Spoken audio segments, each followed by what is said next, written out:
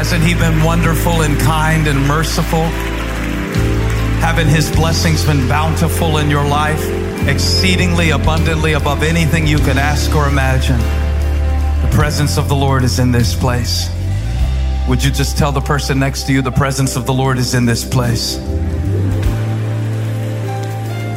Tell them what I taught you last week. Tell them God is in it with me.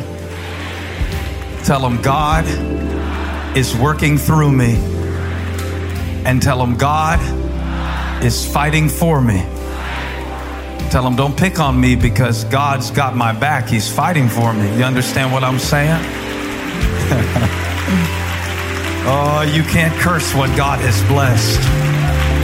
He's a defender of the weak. Yes, he is. Come on, how many of you said that a few times this week? God is not against me. I gave you this prescription. Did you take it? Last week, the Furtick Pharmacy on behalf of Dr. God, and I gave you something to take, a new meditation for your heart. Just take that swing out and let's sing that real quick. He's in it with me, working through me. He's fighting for me. God is not against me. He's in it with me, working through me, fighting for me. God is not against me. He's in it with me. He's working through me, fighting for me. God is not against me. You feel that? He's in it with me. He's working through me. He's fighting for me. God is not against me. He's in it with me. He's working through me. He's fighting for me. God is not against me. He's in it with me. Yes. He's working through me. He's fighting for me. God is not against me. You got it. Now lift it up. Come on. He's in it with me. Yes. He's working through me. You're fighting for me. God is not against me. Yeah, he's in it with me. He's working through me. He's fighting for me. God is not against me. Yeah.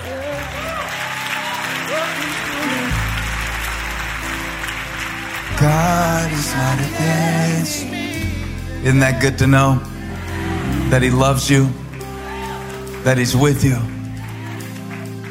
God is not against me. So the next time shame tries to tell you to put your head down because you made some mistakes, plead the blood of Jesus and say, God is not against me. And the next time depression tries to wear you out down to a nub where you have nothing to give to the world, look back at depression and say, God is not against me. And if he be for me, who can be against me?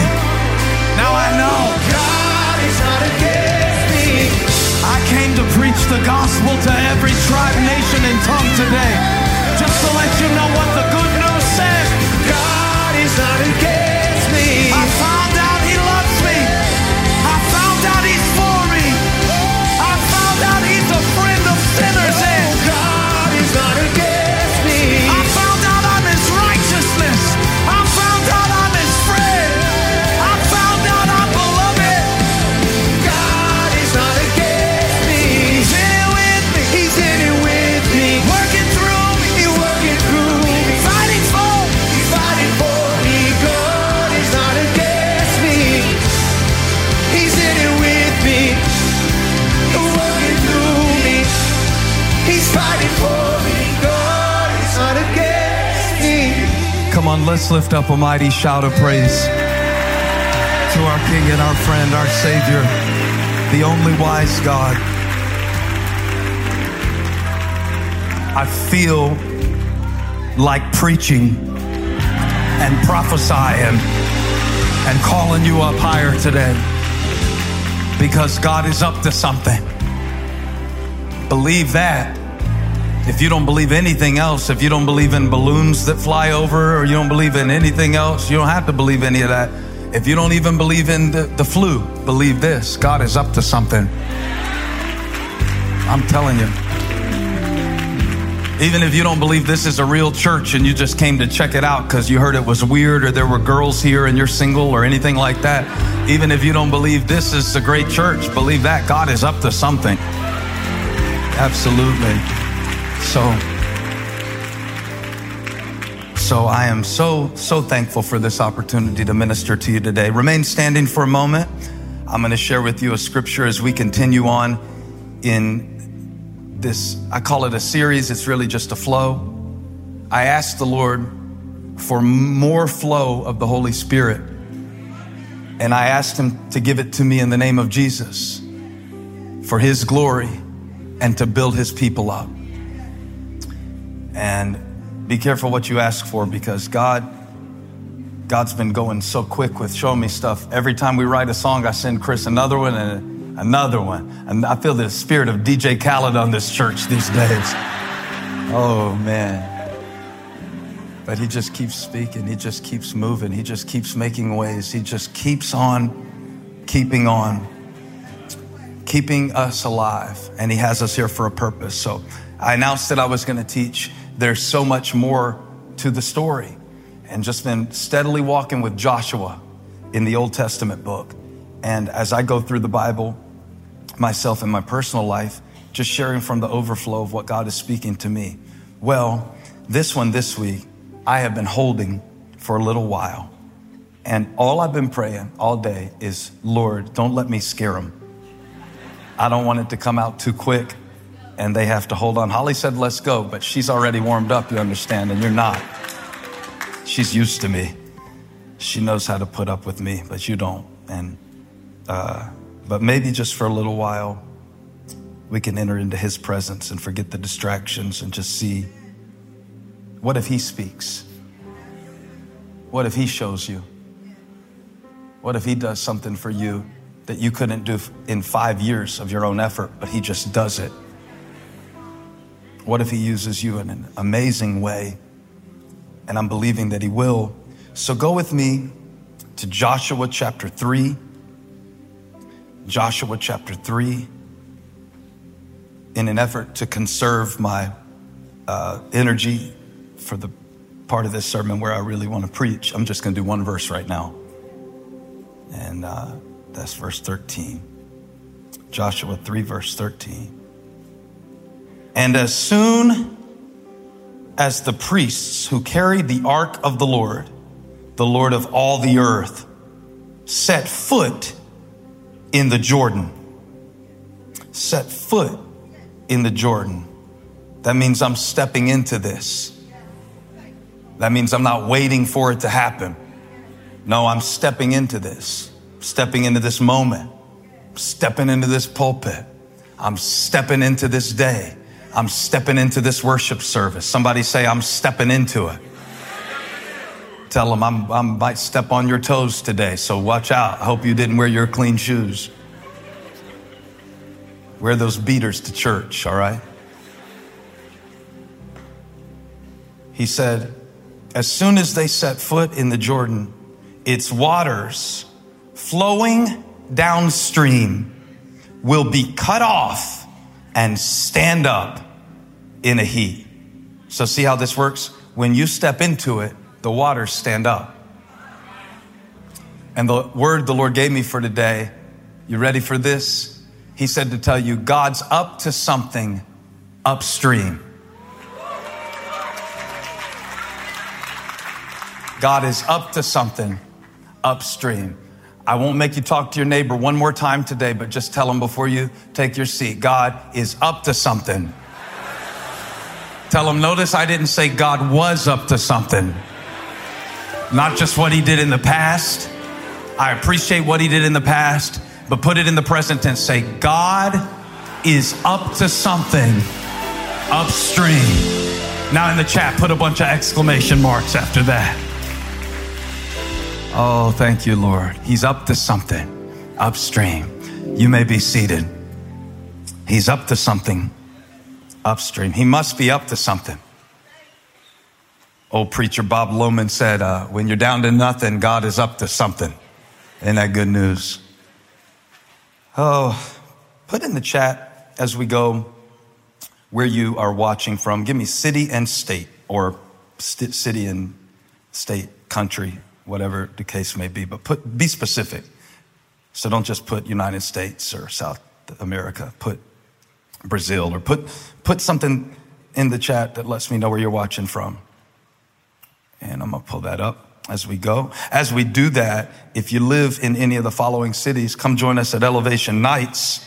I never miss an opportunity to promote y'all while I'm waiting for those, because there's 20-second delay. Austin, Texas, Oklahoma City, Oklahoma, Minneapolis, Minnesota, Kansas City, Missouri, Denver, Colorado, St. Louis, Missouri, Fort Wayne, Indiana. That's going to be the best one. I felt it when I said it. And Toronto, Ontario, April 18th through 27th. And you can go to elevationnights.com. If you live within 20 miles of any of those cities, I'd show up if I were you, and just expect God to do something. And we're going to preach and release the sound of this house. And come on. Holly said 200 miles. Get there. She said it's worth buying a plane ticket, and she's right. But you didn't have to fly in today, did you? God brought you right here to the house. All right. We got, Nashville, Tennessee, Allentown, Pennsylvania, El Paso, Texas. Somebody said Jacksonville, North Carolina. Put it in the chat. Manila, Philippines.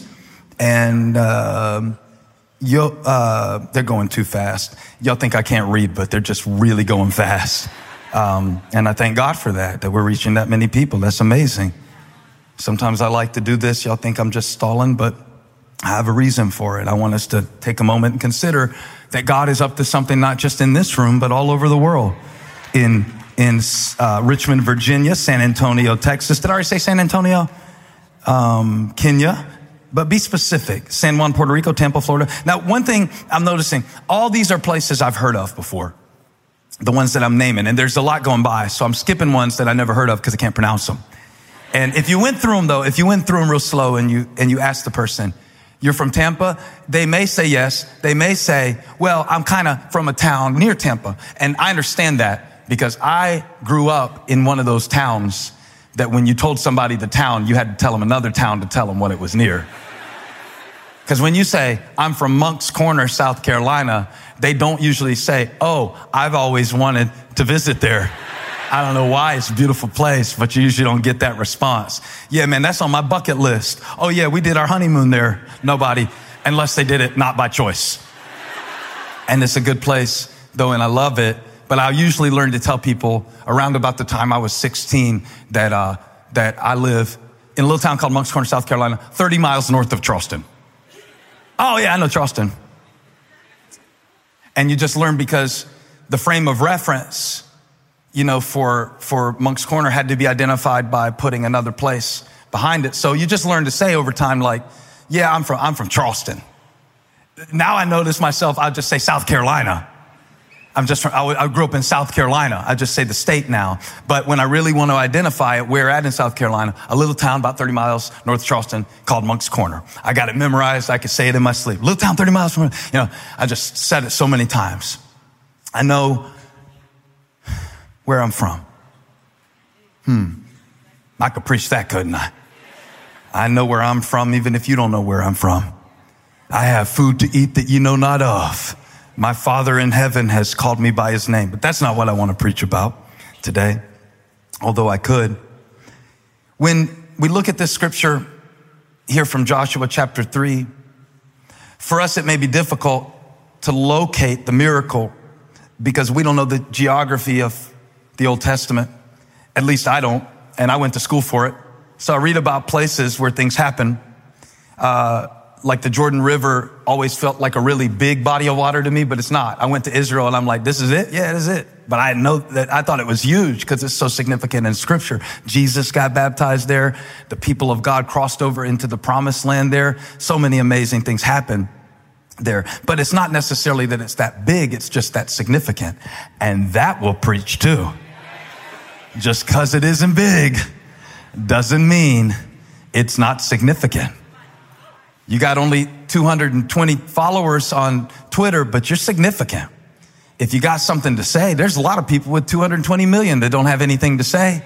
Size doesn't indicate significance. I'm not trying to preach that today, though. I could preach that at a men's conference, but I won't. Okay. Men are weird. That's all I'm saying. Let's go back to the text. Back to the text. God is up to something. What was I going to say?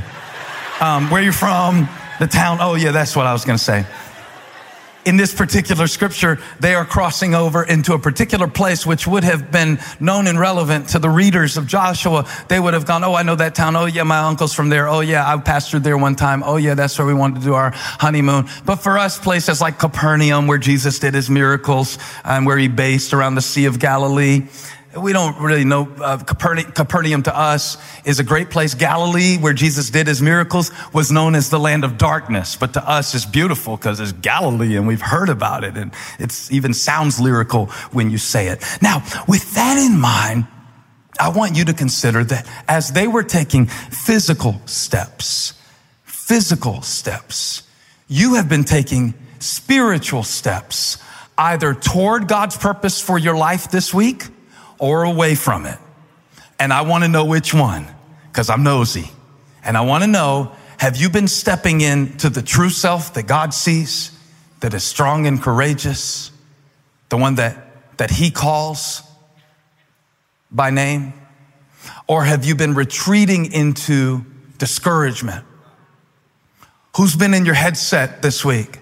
And how have you been living? Because I gave you this prescription last week to say to yourself, God is not against me. He's in it with me, working through me, fighting for me. And then I wrote you a song for it because I'm that serious about you getting this in your heart. But one thing I said last week that I'm not sure if it came across is when you find yourself uncertain, when you find yourself discouraged, when you find yourself lonely, when you find yourself tempted, do the thing that you would do. I'm going to have them put that sentence on the screen so we can pick it up and make sure we understand that I'm not trying to sound like Yoda. Doesn't that sound kind of like Yoda, something Yoda would say? Do the thing that you would do. But the Lord spoke that to me as I was praying about, hey, I don't feel like I am enough to do this. I don't feel like I have enough to do that. I don't feel like I will ever be if I'm not that by this age. And it came to me, do the thing that you would do if you believed that what God spoke is true. When you don't feel that what God spoke is true, that's totally normal. So you don't wait for a feeling. You act as if it's true because it is. Even though you don't see the truth, do the thing that you would do. Steps of a good man are ordered by the Lord. Trust in the Lord with all your heart. Lean not on your own understanding, but all your ways acknowledge him and he will direct your paths. God does not always bless your good intentions or your abstract thoughts toward him, but he will always support a step that you take toward his grace, his mercy, his kindness, and his calling on your life. I don't know who this is for, but you're stepping into it even now by being in church. You're stepping into it even now by listening to a podcast about Jesus.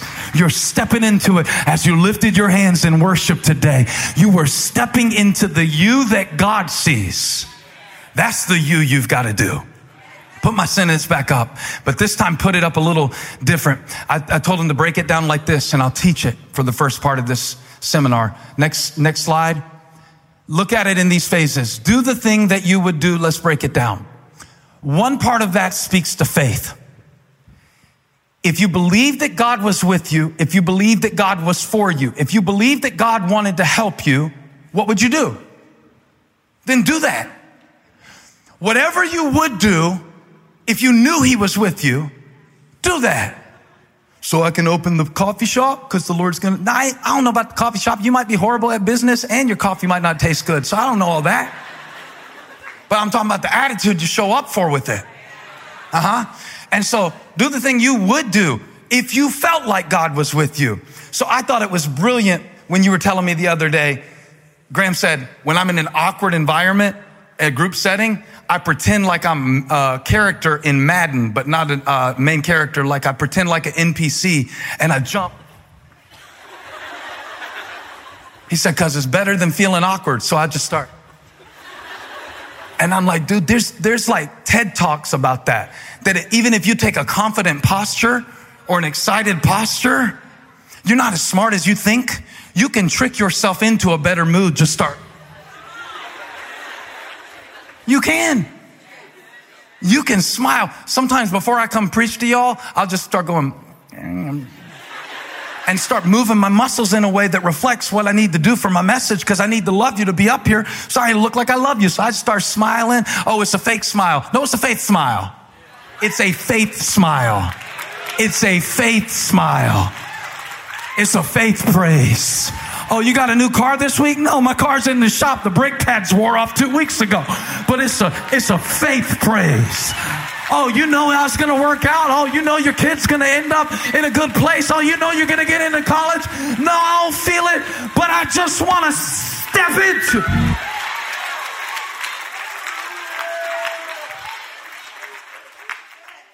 So that's one way that I mean that sentence is, do the thing that you would do if you felt it. Do the thing by faith that you would do if you had the feeling that God was with you.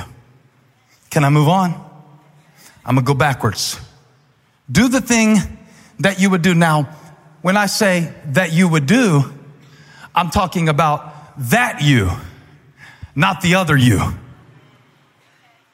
We taught at the beginning of the year, there are at least 2 yous in your seat today. So we would really be in overflow at Valentine if all the yous showed up. We would need 100 times more campuses if every you that showed up this week in your situation showed up at church today. We couldn't build the buildings big enough. Am I right? Okay, because don't make me prophesy by the Spirit of the Lord. I will. There is a choice that is to be made. The strong and courageous you that God calls, what would that you do? Do it. Give something away today. Why? Because I want to be more generous. Well, do the thing that you would do, the generous you. Y'all don't want this. Y'all don't want this. Over on this side, they like good preaching, so this is where I'm going to spend the rest of the day. Y'all let me down bad. You know that you, the one that you get glimpses of, the one that God calls strong and courageous and leader, that you, the one that's able to be selfless, the one that's able to trust him, the one that doesn't have to figure everything out to move forward in faith. So when you feel stuck and paralyzed and discouraged, you have to learn to do the thing that you would do. When you don't have enough resources to do everything you want to do the thing that you would do with more resources with less resources. 5 loaves, 2 fish, to a smorgasbord in the wilderness. Do the thing. The thing. The thing. One more time. The thing. Paul said, this one thing I do. Why? Because if I try to do all 5 things at once, I'm going to get discouraged and give up on all of them. So I remember an older minister told me, when I was a young man like you, my favorite scripture was, I can do all things through Christ who strengthens me. He said, but now I'm 65. My scripture is, this one thing I do. That's wisdom, because you learn how to focus and not get overwhelmed.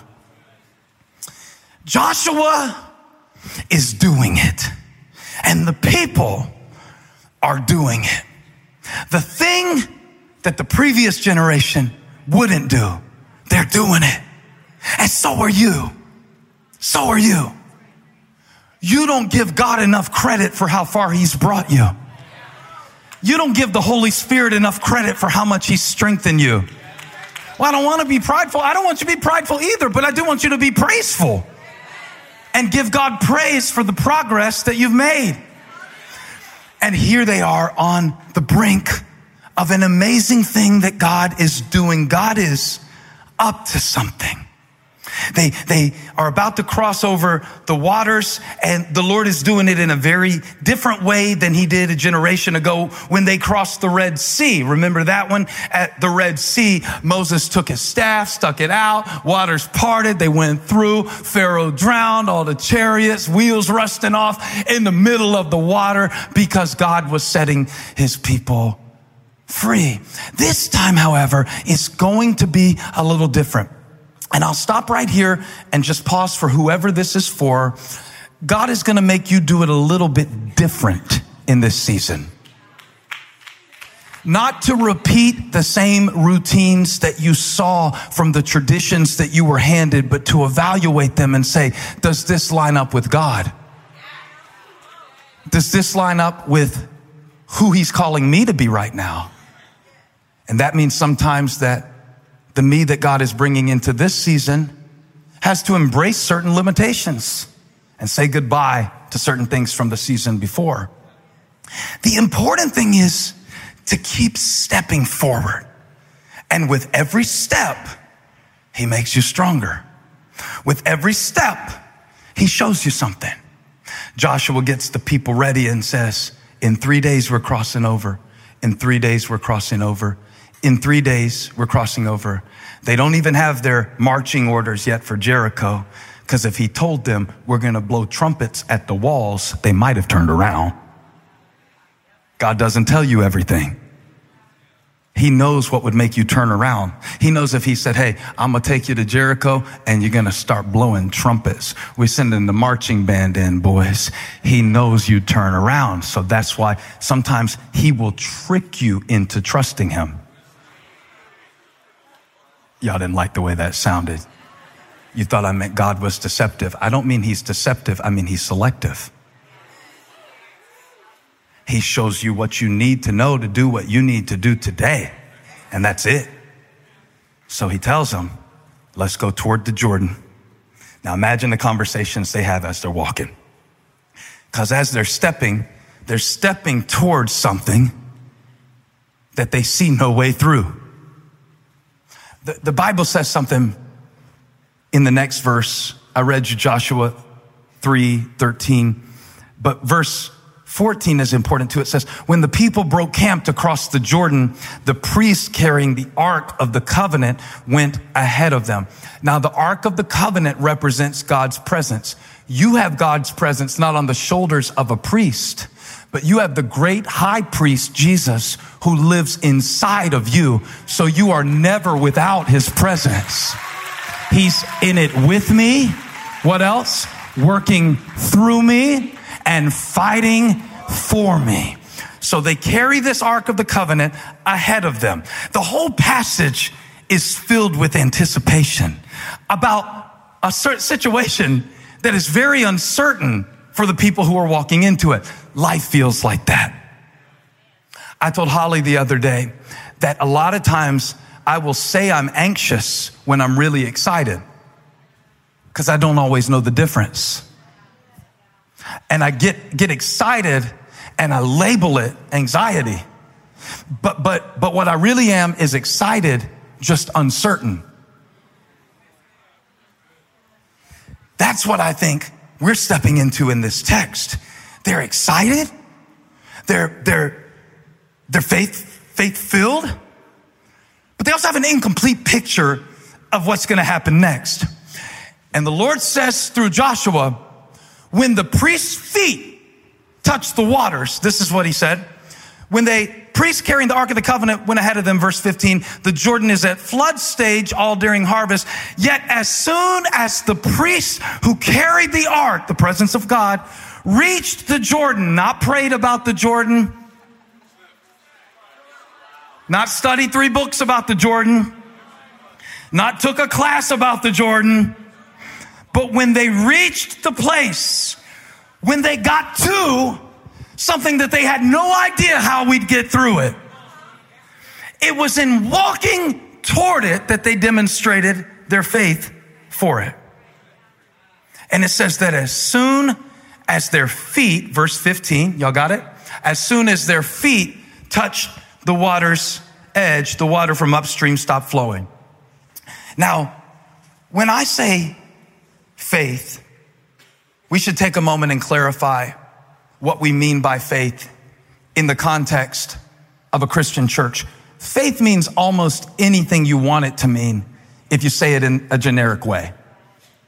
I have faith in you. Could just be a nice way of saying that I love you. I love you. I have faith in you. Well, if that's what we mean when we say faith, if we have that kind of faith in God that we have in the friend that we would say, I have faith in you, or if we just mean, I have a good feeling that it's going to turn out all right, that's not the kind of faith I need when I'm going through an overflowing Jordan. Because let me tell you what I don't have when I'm going through an overflowing Jordan. A good feeling about this. So I need faith that will help me step through something that I don't have a good feeling about. Anybody else? I need faith that can take me to the brink of something that is a breakthrough, but in the absence of the information that I need about it, I need the faith to help me step into it, even at the moment that I don't see how it's going to be moved out of my way. The nature of Christian faith. The nature of Christian faith. It is distinctive from any other kind of faith. And here's why. Most versions of faith are generated from within the person and then placed upon the object. You sat in that chair today because you had faith in it. So you were in that chair because of your faith in that chair. Well, in the 1600s in England, these theologians got together in Westminster Abbey, and there was a civil war happening in the country, and they were trying to boil down the faith to the distinctives. Now, this Westminster Confession came to be one of the core documents for many denominations, especially in the Reformed tradition. What do we really believe? And one of the things that they said about faith was this, that by imputing the obedience and satisfaction of Christ unto you, and you receiving and resting on him and his righteousness by faith, watch this, which faith you have, not of yourself, it is the gift of God. Now let me give you the Monk's Corner version of that. You ready? It doesn't come from you.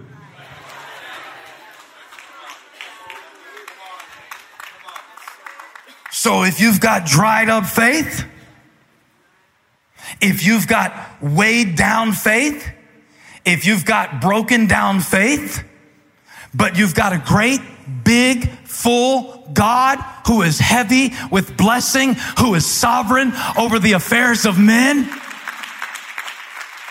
then you don't put your faith in your faith as you walk through this life. Sometimes up, sometimes down. The good news of the gospel is, even my faith doesn't come from me. So God says, I want to give you grace for your life. I want to give you grace for your situation. I want to give you grace to save you from your sin. But you need faith to receive grace. So guess what God's going to do? I'm not just going to give you the grace because you need the faith to get the grace. But I know you, and you don't even have the faith that it takes to get the grace. So what I'm going to do is send my son in the likeness of a sinful man. And when he dies and the blood runs down, and when they bury him in Joseph's tomb, I feel like preaching, and the angel rolls the stone away, and he gets up and ascends into heaven and sends the Spirit down. Guess what he's doing? He's sending you faith from another place. He's sending you trust from another realm. He is sending you the gift from another dimension, and it doesn't come from you. And if it doesn't come from you, it doesn't depend on you. And if it comes from God, it cannot run out. It'll be like that wine at the wedding in Cana of Galilee. It'll just keep coming because God is up to something. Upstream. My faith flows from him. Don't put them on two different levels. Oh, grace comes from God, faith comes from me. You need the faith to get the grace. So what they were saying in England, I'm saying in Charlotte. And somebody's watching it in England too. Somewhere in England. First time I went to England, they were telling me about all the towns and everything. We got there, we landed one day, I was preaching in London. We landed at 6 a.m. in Heathrow. Heathrow at 6 a.m. is Heathrow is hell. That place, they said, is only 20 miles to the hotel. We got in a car in London from Heathrow Airport. 3 hours to get 20 miles. 20 miles where I'm from? If you don't respect the Lord or the law, you could do that in 15 minutes. Where I'm from. And so it's relative. That's what I'm saying. It's relative. It's relative. The amount of faith that you have in your steps relates to the amount of faith that you have in his sovereignty.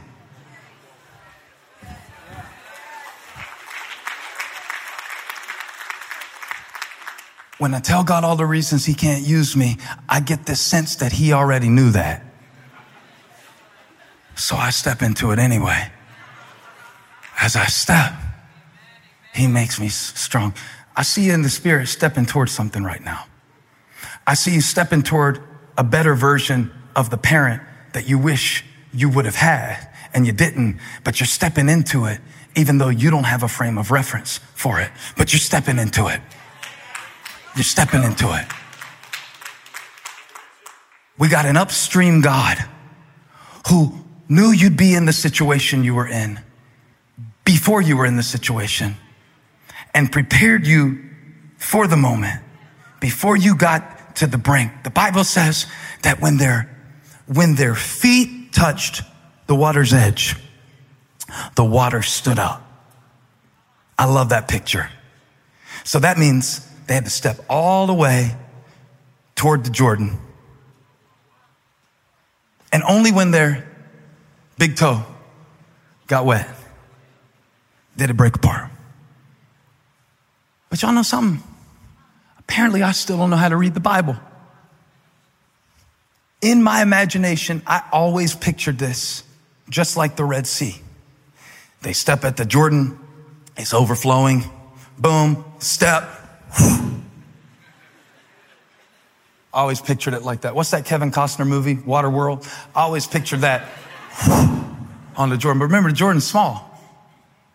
And also, that's not what the Bible says. The Bible says that the water flowing, verse 13, downstream will be cut off. That's where they saw the miracle, when they stepped toward the uncertainty. That's where you're going to see the miracle.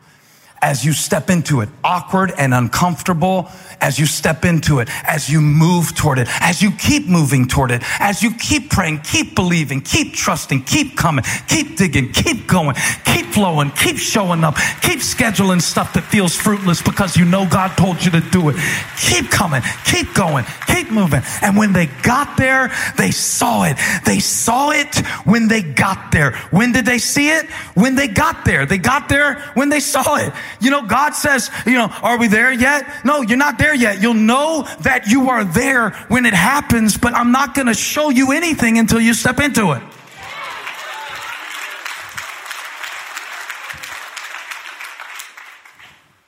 And yet, that's not really the point that I want to make.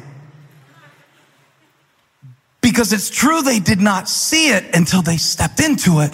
That's when God cut off the waters and enabled them to cross, when they did it. But watch what the Bible said. In verse 16 it says, the water from upstream stopped flowing. It piled up in a heap a great distance away at a town called Adam, in the vicinity of Zarethan. You ever heard of Zarethan? Let me tell you about Zarethan. Zarethan is about 20 miles from where they crossed the Jordan River. You know the Jordan River. You've heard of that? Okay, 20 miles away. You've heard of Charleston? Okay, about 30 miles away. You've heard of Charlotte? About 20 miles away. And a place that they still call Indian Land. I don't know how long that one's gonna last, y'all. They'll rename that soon, I'm sure. Hey, you heard of Charlotte? You heard of the Jordan? Yeah, let me tell you about the Jordan. That's where we crossed over. But that's not where the miracle started.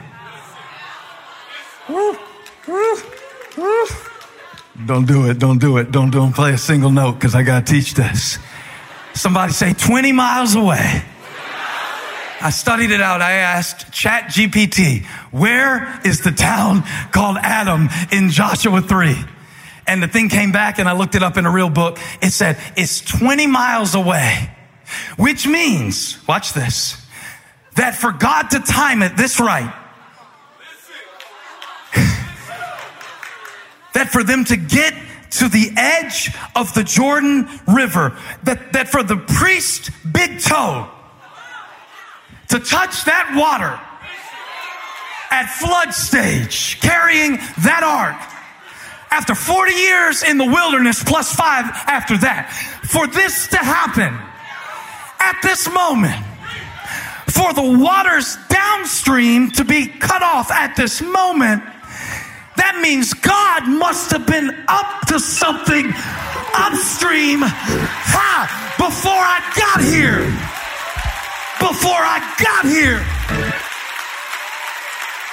God's not walking with you. He's going before you. He's not shockable. He's sovereign, sister.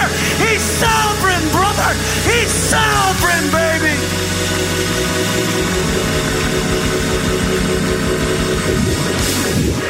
Yeah, God got there about 3 hours earlier to Adam. He said, hey, waters of Adam, I need y'all to stop real quick. Why? Because about 3 hours from now, the priest's feet are about to hit the Jordan River. About 3 hours from now, they're about to come into the brink of the promise that I made Abraham. See, this thing didn't start with Joshua.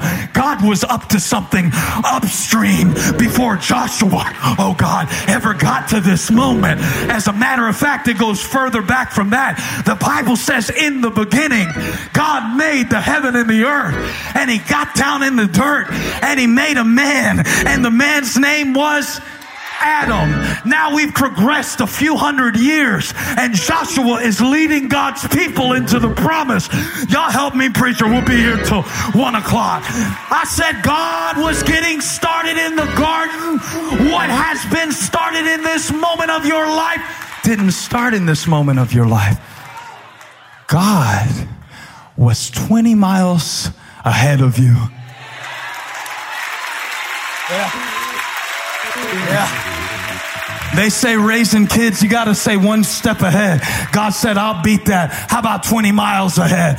How about I get there and I handle the situation with your kids? How about I get the friends out of their life and tell them, run devil, don't you ever come back? How about I get this thing started? So when you get there, you can cross over. You can make it through. How about if I give you the faith to believe me? Okay, you got a mustard seed faith? Let's put it up against that mountain real quick and see which one wins. Great is the Lord.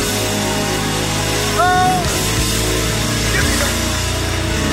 Come on, give me the flow, Lord.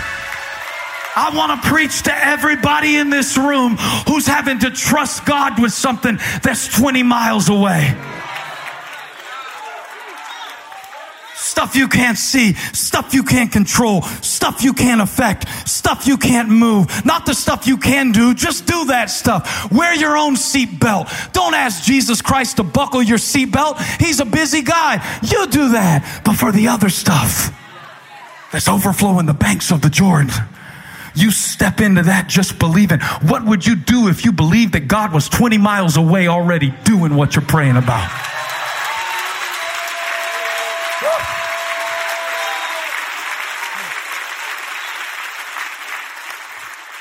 Wherever you see a problem, heaven has a plan. Wherever you have a problem, heaven has a plan. I'm going to say it again.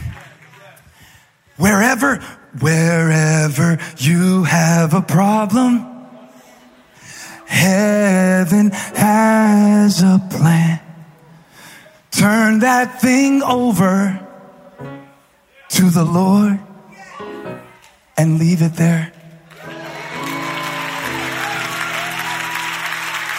I said, wherever you have a problem, heaven has a plan. Good chord, Scotty. Turn that thing over to the Lord and leave it there. Yeah? You want me to finish that song? I'll finish it and get somebody good to sing it to you next week if you come back.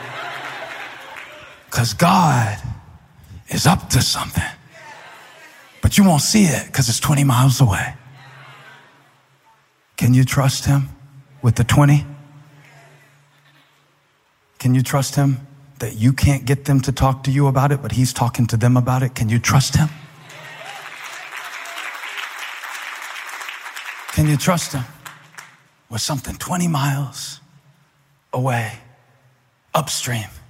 I always pictured that the water stood up where they stood. No, they didn't see it piled up. It had been piled up for hours. You have no idea what God is speaking. We ask God for blessings, and we should. We also need to ask him for dams.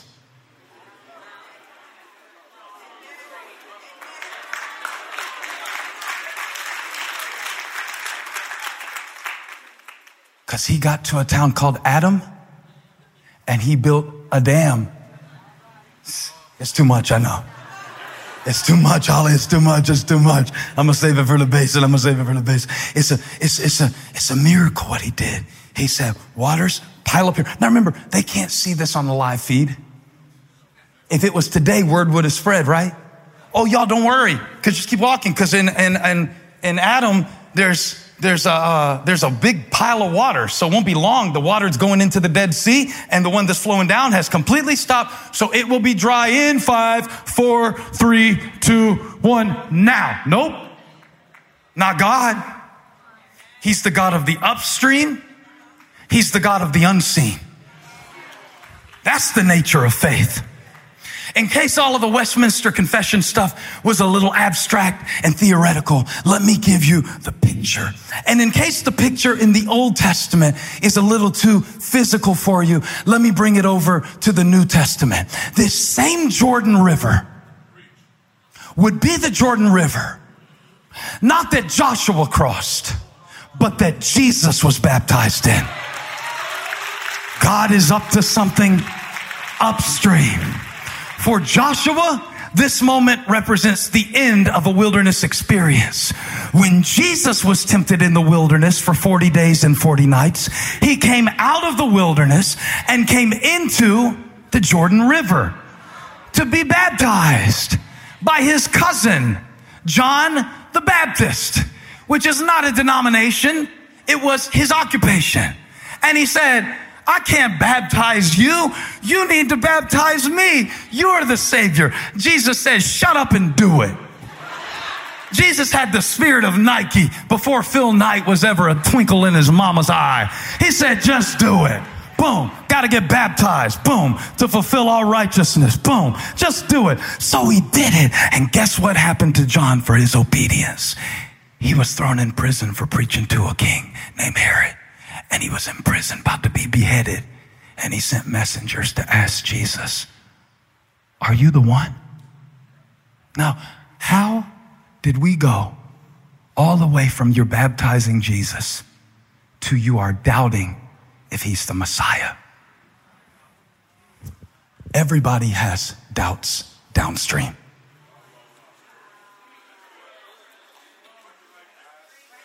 Me, you, the Pope,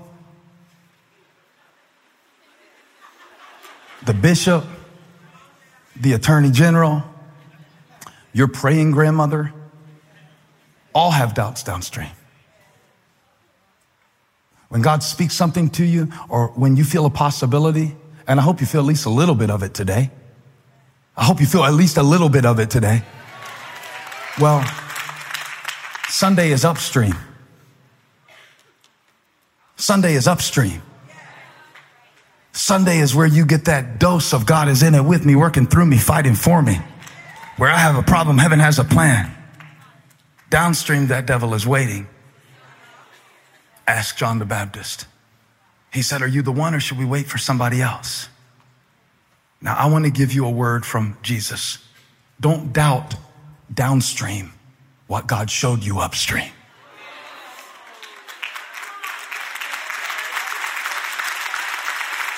For that to make any sense in your life, you will need to spend more time upstream this week. Because if you're not getting it from God, you will be stepping into situations you're not ready for. The better I am when I get to the brink of the Jordan is the more time I spent in his presence and staying in touch with him. Hey, I need time with God upstream.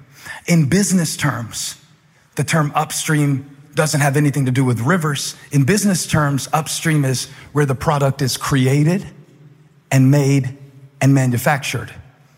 Downstream refers to all of the activities around marketing and selling the product. Why do we live in a world where people spend so much more time downstream marketing who they are than upstream with God so he can show you who you are in the light of who he is and what he has for your life?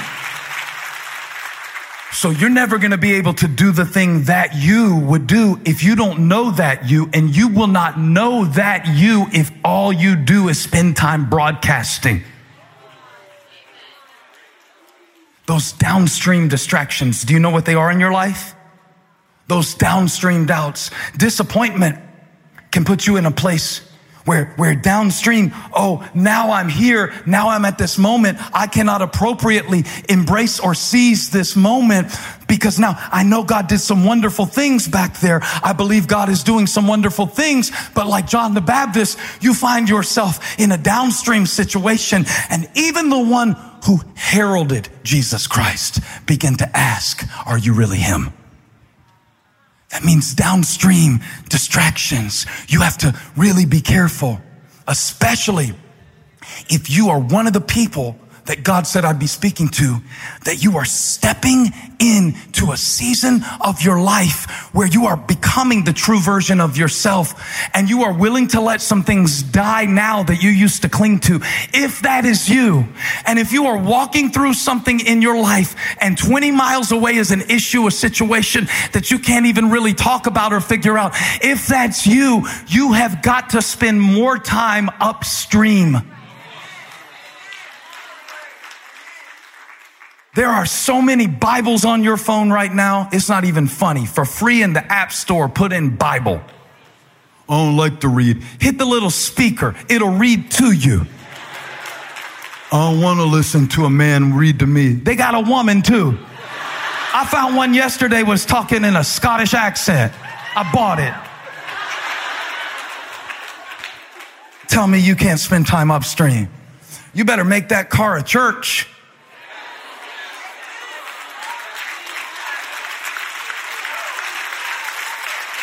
So when you get there, I said when you get there,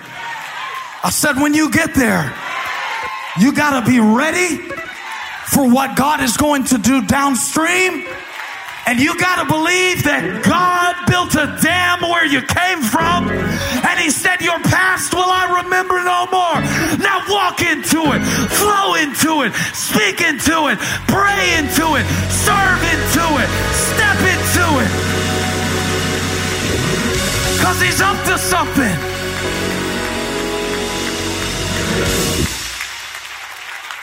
I saw your Nikes and I wanted to tell you, step into it. Now, step into it again. Somebody made those Nikes. That was upstream. Somebody else sold them. That was downstream. But when the product is good enough, the sales can be whatever they need to be, because if the product is good enough, God said in this season, I'm building your character. I'm getting you ready for some things. People aren't going to call you as much. That's all right. Don't worry about the downstream. I'm the God of the upstream. And when it's time, it's time. And when it's right, it's right. And when it's mine, it's mine. And he can use me how he wants, because he's up to something.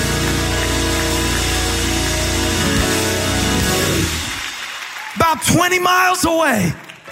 About 20 miles away. I was writing songs with Brandon Lake this week. Y'all love Brandon? I told him to come to church. He said he had to keep his kids, because I wanted to tell y'all what he told me. He said, Pastor, we've written so many times together, and we wrote some this week that I can't wait to share with you too. And we've written with Chris and others and Boom and all my people, and we're sitting around. He said, I never told you this, but I want to tell you today. Did you know that about 12 years ago, I emailed Elevation and said, can I come learn something about songwriting? And they said, no. We don't offer that. And he told me the name of the staff member, and the staff member isn't here anymore. And that's a good thing too, because they did a lot of bad things. They were a downstream staff member. Let me tell you, right out to the Dead Sea. They were a Dead Sea staff member is what they were. He said, I'm going to help y'all. I'm going to help y'all. I'm going to help y'all. I'm going to help y'all. He said 12 years ago. Now, when I thought about that, I said, that's crazy, because now here we are eating sausage. And we wrote three songs together over the last 2 days. And we wrote Graves into Gardens and My Testimony. And me and you and Chris wrote Rattle. And we did all this stuff. And isn't that crazy that you were living in Mount Pleasant while I was living in Moncks Corner? How far is Mount Pleasant? Actually, it's about 38. But for the sake of the illustration, let's call it 20. Let's call it 20. Let's call it 20. Let's call it 20. Let's call it 20. Did you ever read your Bible to see how far was the Jordan River, the place they crossed that we know about, from the place where God did the miracle? It's 20 miles. Did you ever read your Bible that the Bible says when Jesus left Nazareth to go live in Capernaum, how far was the place where he went to live and do his miracles from the place where he was raised? 20 miles. When he got to Galilee for his ministry, Matthew quotes the prophet Isaiah in Matthew chapter 4. Y'all got 5 minutes for me to tie this up? Come on, if you got 5 minutes, I'm going to make it worth your time.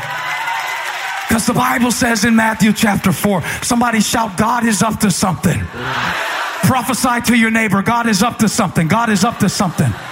God is up to something. God is up to something. Put it in the chat. God is up to something. Upstream. Can't see it. Can't prove it. Don't need to. I know him. I see the problem. Heaven has the plan. God is up to something in my life. I emailed and they said no. 12 years later, here we are. Writing music gonna touch the world because God is up to something. Now the Bible says in Matthew chapter 4, when Jesus, give me my verse, y'all. God is up to something. When Jesus heard that John had been put in prison, he withdrew to Galilee. Verse 13. Leaving Nazareth, he went and lived in Capernaum, 20 miles away, which was by the lake in the area of Zebulun and Naphtali. Places like Moncks Corner that we don't know, but God did. And watch what God was doing to fulfill what was said through the prophet Isaiah. Some of the things that you are going through right now are not about you. They are to fulfill God's purpose. Don't be selfish. Don't be myopic. Don't get buried in self-pity. That's exactly what the devil wants, to get you downstream. Let him deal with that. You walk toward it. Let him deal with your enemies. Let him deal with the people who talk bad about you. Let him deal with their ignorance. Let him straighten it out. Let him deal with the things you can't deal with as you do the things he's called you to do. do. I feel like I'm preaching right to somebody's dry riverbed today.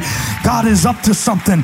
Upstream. It started in Adam. It moved through Joshua. And here's Jesus going to Galilee to fulfill what was said through the prophet Isaiah. Land of Zebulun, verse 15 now, and land of Naphtali, the way of the sea beyond the Jordan. You recognize the Jordan? Galilee of the Gentiles. The people living in darkness have seen a great light. On those living in the land of the shadow of death. Somebody has been living in the land of the shadow of death. But watch this. It's not death. It's just a shadow. Because the light is coming. Because God is getting the light ready. And it will shine. And it will dawn. And it will break forward. A light has dawned in Galilee. And I believe that God, while Jesus was 12 years old, working under his father who was a carpenter in Nazareth, was getting ready for what he would do 20 miles away. When he came to Galilee, the first time, as I mentioned, he turned water into wine at Cana. And then he went back. He went back to Cana. And I could tell you what Jesus told John the Baptist when he had downstream doubts. He said, hey, the blind see, the lame walk, the deaf hear. Go back and tell John the good news is preached to the poor and chains are being broken. Go tell John, blessed is he who doesn't fall away downstream and holds to what God spoke upstream. He doesn't say those words, but that was the spirit of the message. And you know what? Of all those miracles Jesus did that we know about, so many of them happened in Galilee. But one the Holy Spirit led me to for you before we close this service. And I don't know if you're 20 miles away or 2,000 miles away. I don't know where this word's going to reach you, but I believe that it has. I believe that it is. I believe that right now God is up to something in your life. It's upstream. Some of the things that he is blocking in your life are for your blessing. Will you trust him with the 20?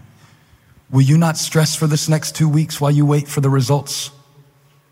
While you wait for the MRI appointment, will you just put that in his hands? Because where you see a problem, heaven has a plan. You can't see it, you're not supposed to. You can't know it, you have to believe it by faith. Drive into situations that you don't know how to deal with. But 20 miles away, God was getting a light ready for Galilee in Nazareth.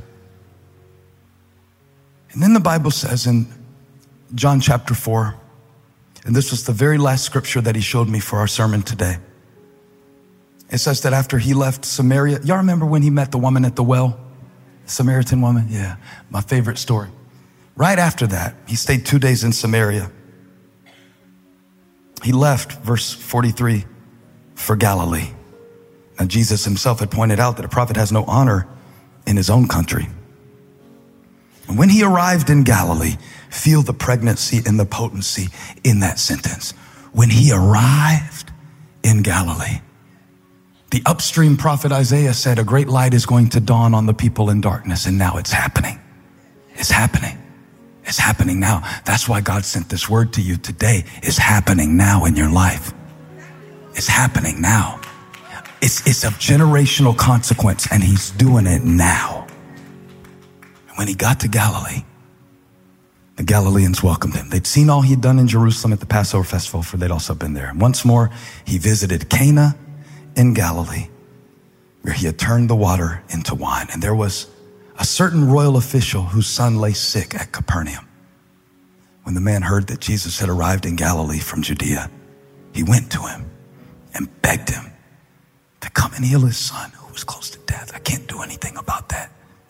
I can't heal him. I can't buy it. I can't do it. I need you to help me with this. Jesus said, unless you people see signs and wonders, you'll never believe. And the royal official said, sir, come down. I need you to come. Come to Capernaum. Leave Cana. Come with me to Capernaum. And Jesus says something that's very prophetic for this moment in your life. Verse 50, go your son will live. The second part of that depends on the first part of that. Walk toward it. And watch what he did. And this is what you must do with the situations in your life that are beyond your control, that you don't understand, that you can't figure out. The man took Jesus at his word and departed. Now watch this. While he was still on the way, his servants met him with the news that his boy was living. And when he inquired as to the time when his son got better, they said, yesterday at 1 in the afternoon. And when they said 1 in the afternoon, the father realized this was the exact time at which Jesus had said to him, give me a wide shot, your son will live. As he's walking back to Capernaum from Cana, as he's walking, they interrupt him, said, he's better. We came all this way to tell you he's better. When did it happen? It happened at 1 p.m. He said that's the exact time, and he trusted Jesus.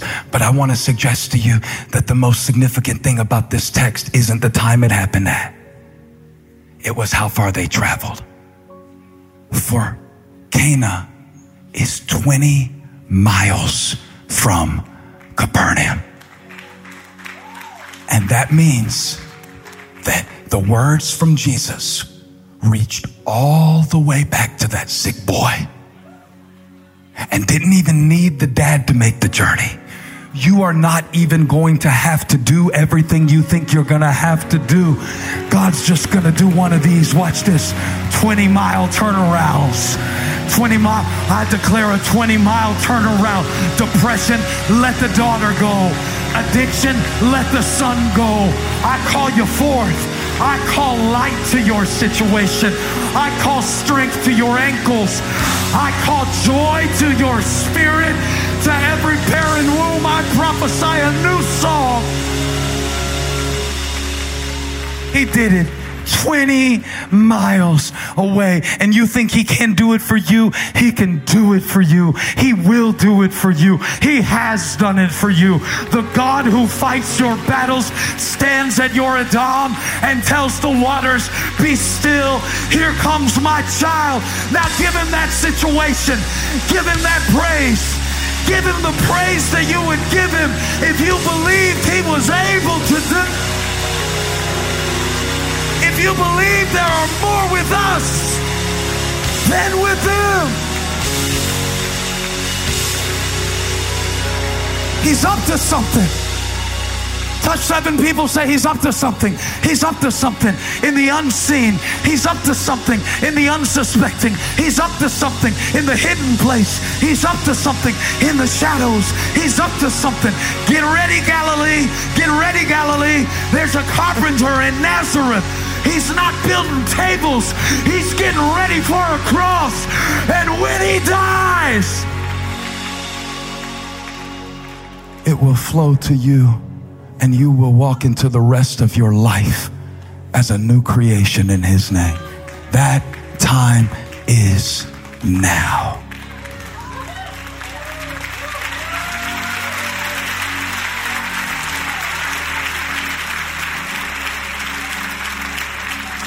Wherever you see a problem, heaven has a plan. Turn that thing over to the Lord and leave it there. 20 miles away. Like Bianca said to me at Barnes & Noble. She came over. I never go to Barnes & Noble. I went that day. Only reason I was there at that moment is because somebody had interrupted me earlier. And then I ran out of time to go where I wanted to go, so I said, I'll just go to Barnes & Noble. I was wandering around like a homeless man in Barnes & Noble, not intending to buy anything. I said, let me go over to the Christian Live and see if I could at least rip off somebody's title and put it in a sermon sometime soon. Little downstream sermon preparation happening that day. But she walked in and started crying when she saw me. She said, Pastor Stephen, I never met you. I moved 3 years ago to go to Elevation. But then I had 2 miscarriages. I quit coming to church. I turn on the sermons once in a while, but I don't even like the way it makes me feel because I know I'm not where I'm supposed to be. But lately, God has been doing something. So today I decided I would go and get my facial appointment because I've just been sitting around not doing anything. And that I would go to the bookstore and buy a book that God led me to. And is it random that you're here? I said, I don't know, Bianca. The way my brain works, your feet hit this Barnes & Noble at the same time as mine for a reason.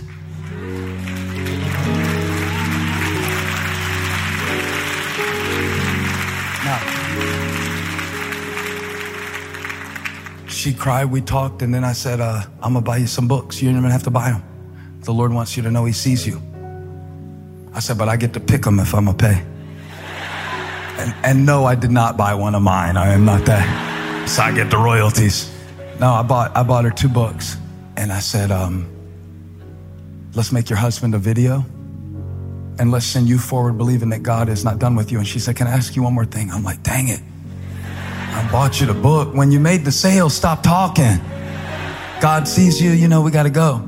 She said, one more thing. What would you say to me after all that I've been through when I struggle, doubting if God is done with me? And I believe the Spirit of the Lord gave me this thing to do. I'm like, I can't give her the Westminster Confession right now.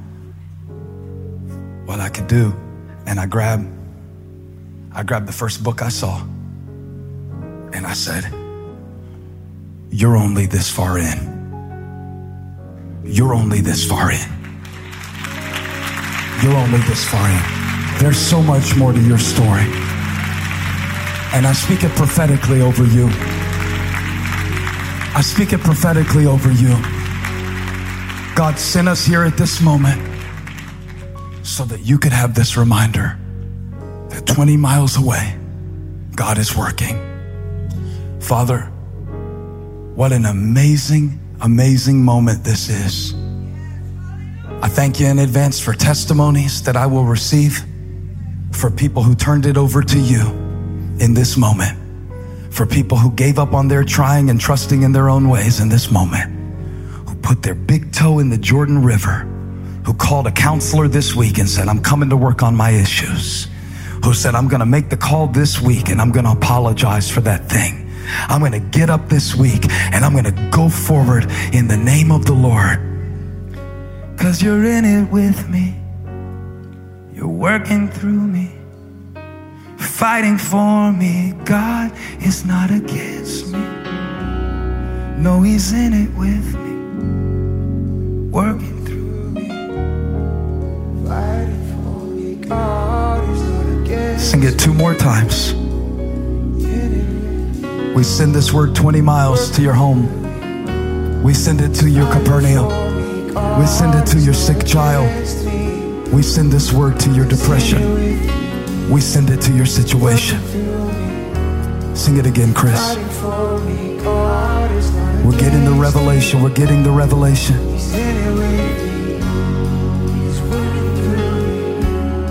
He's fighting for me. God is not against me.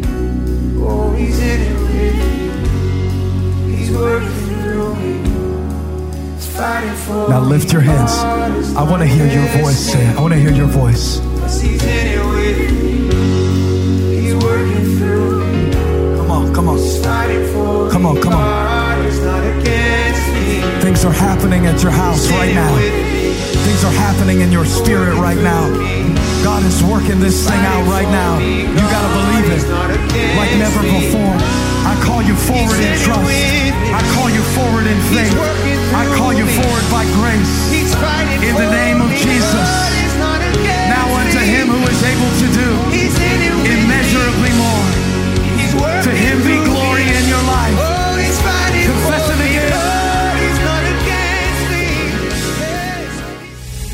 enjoyed today's podcast, there are a couple things I'd love for you to do. Make sure to subscribe, rate, and review this podcast. You can also help us reach others by investing today at elevationchurch.org/give. And thanks again for joining us on the Elevation Podcast.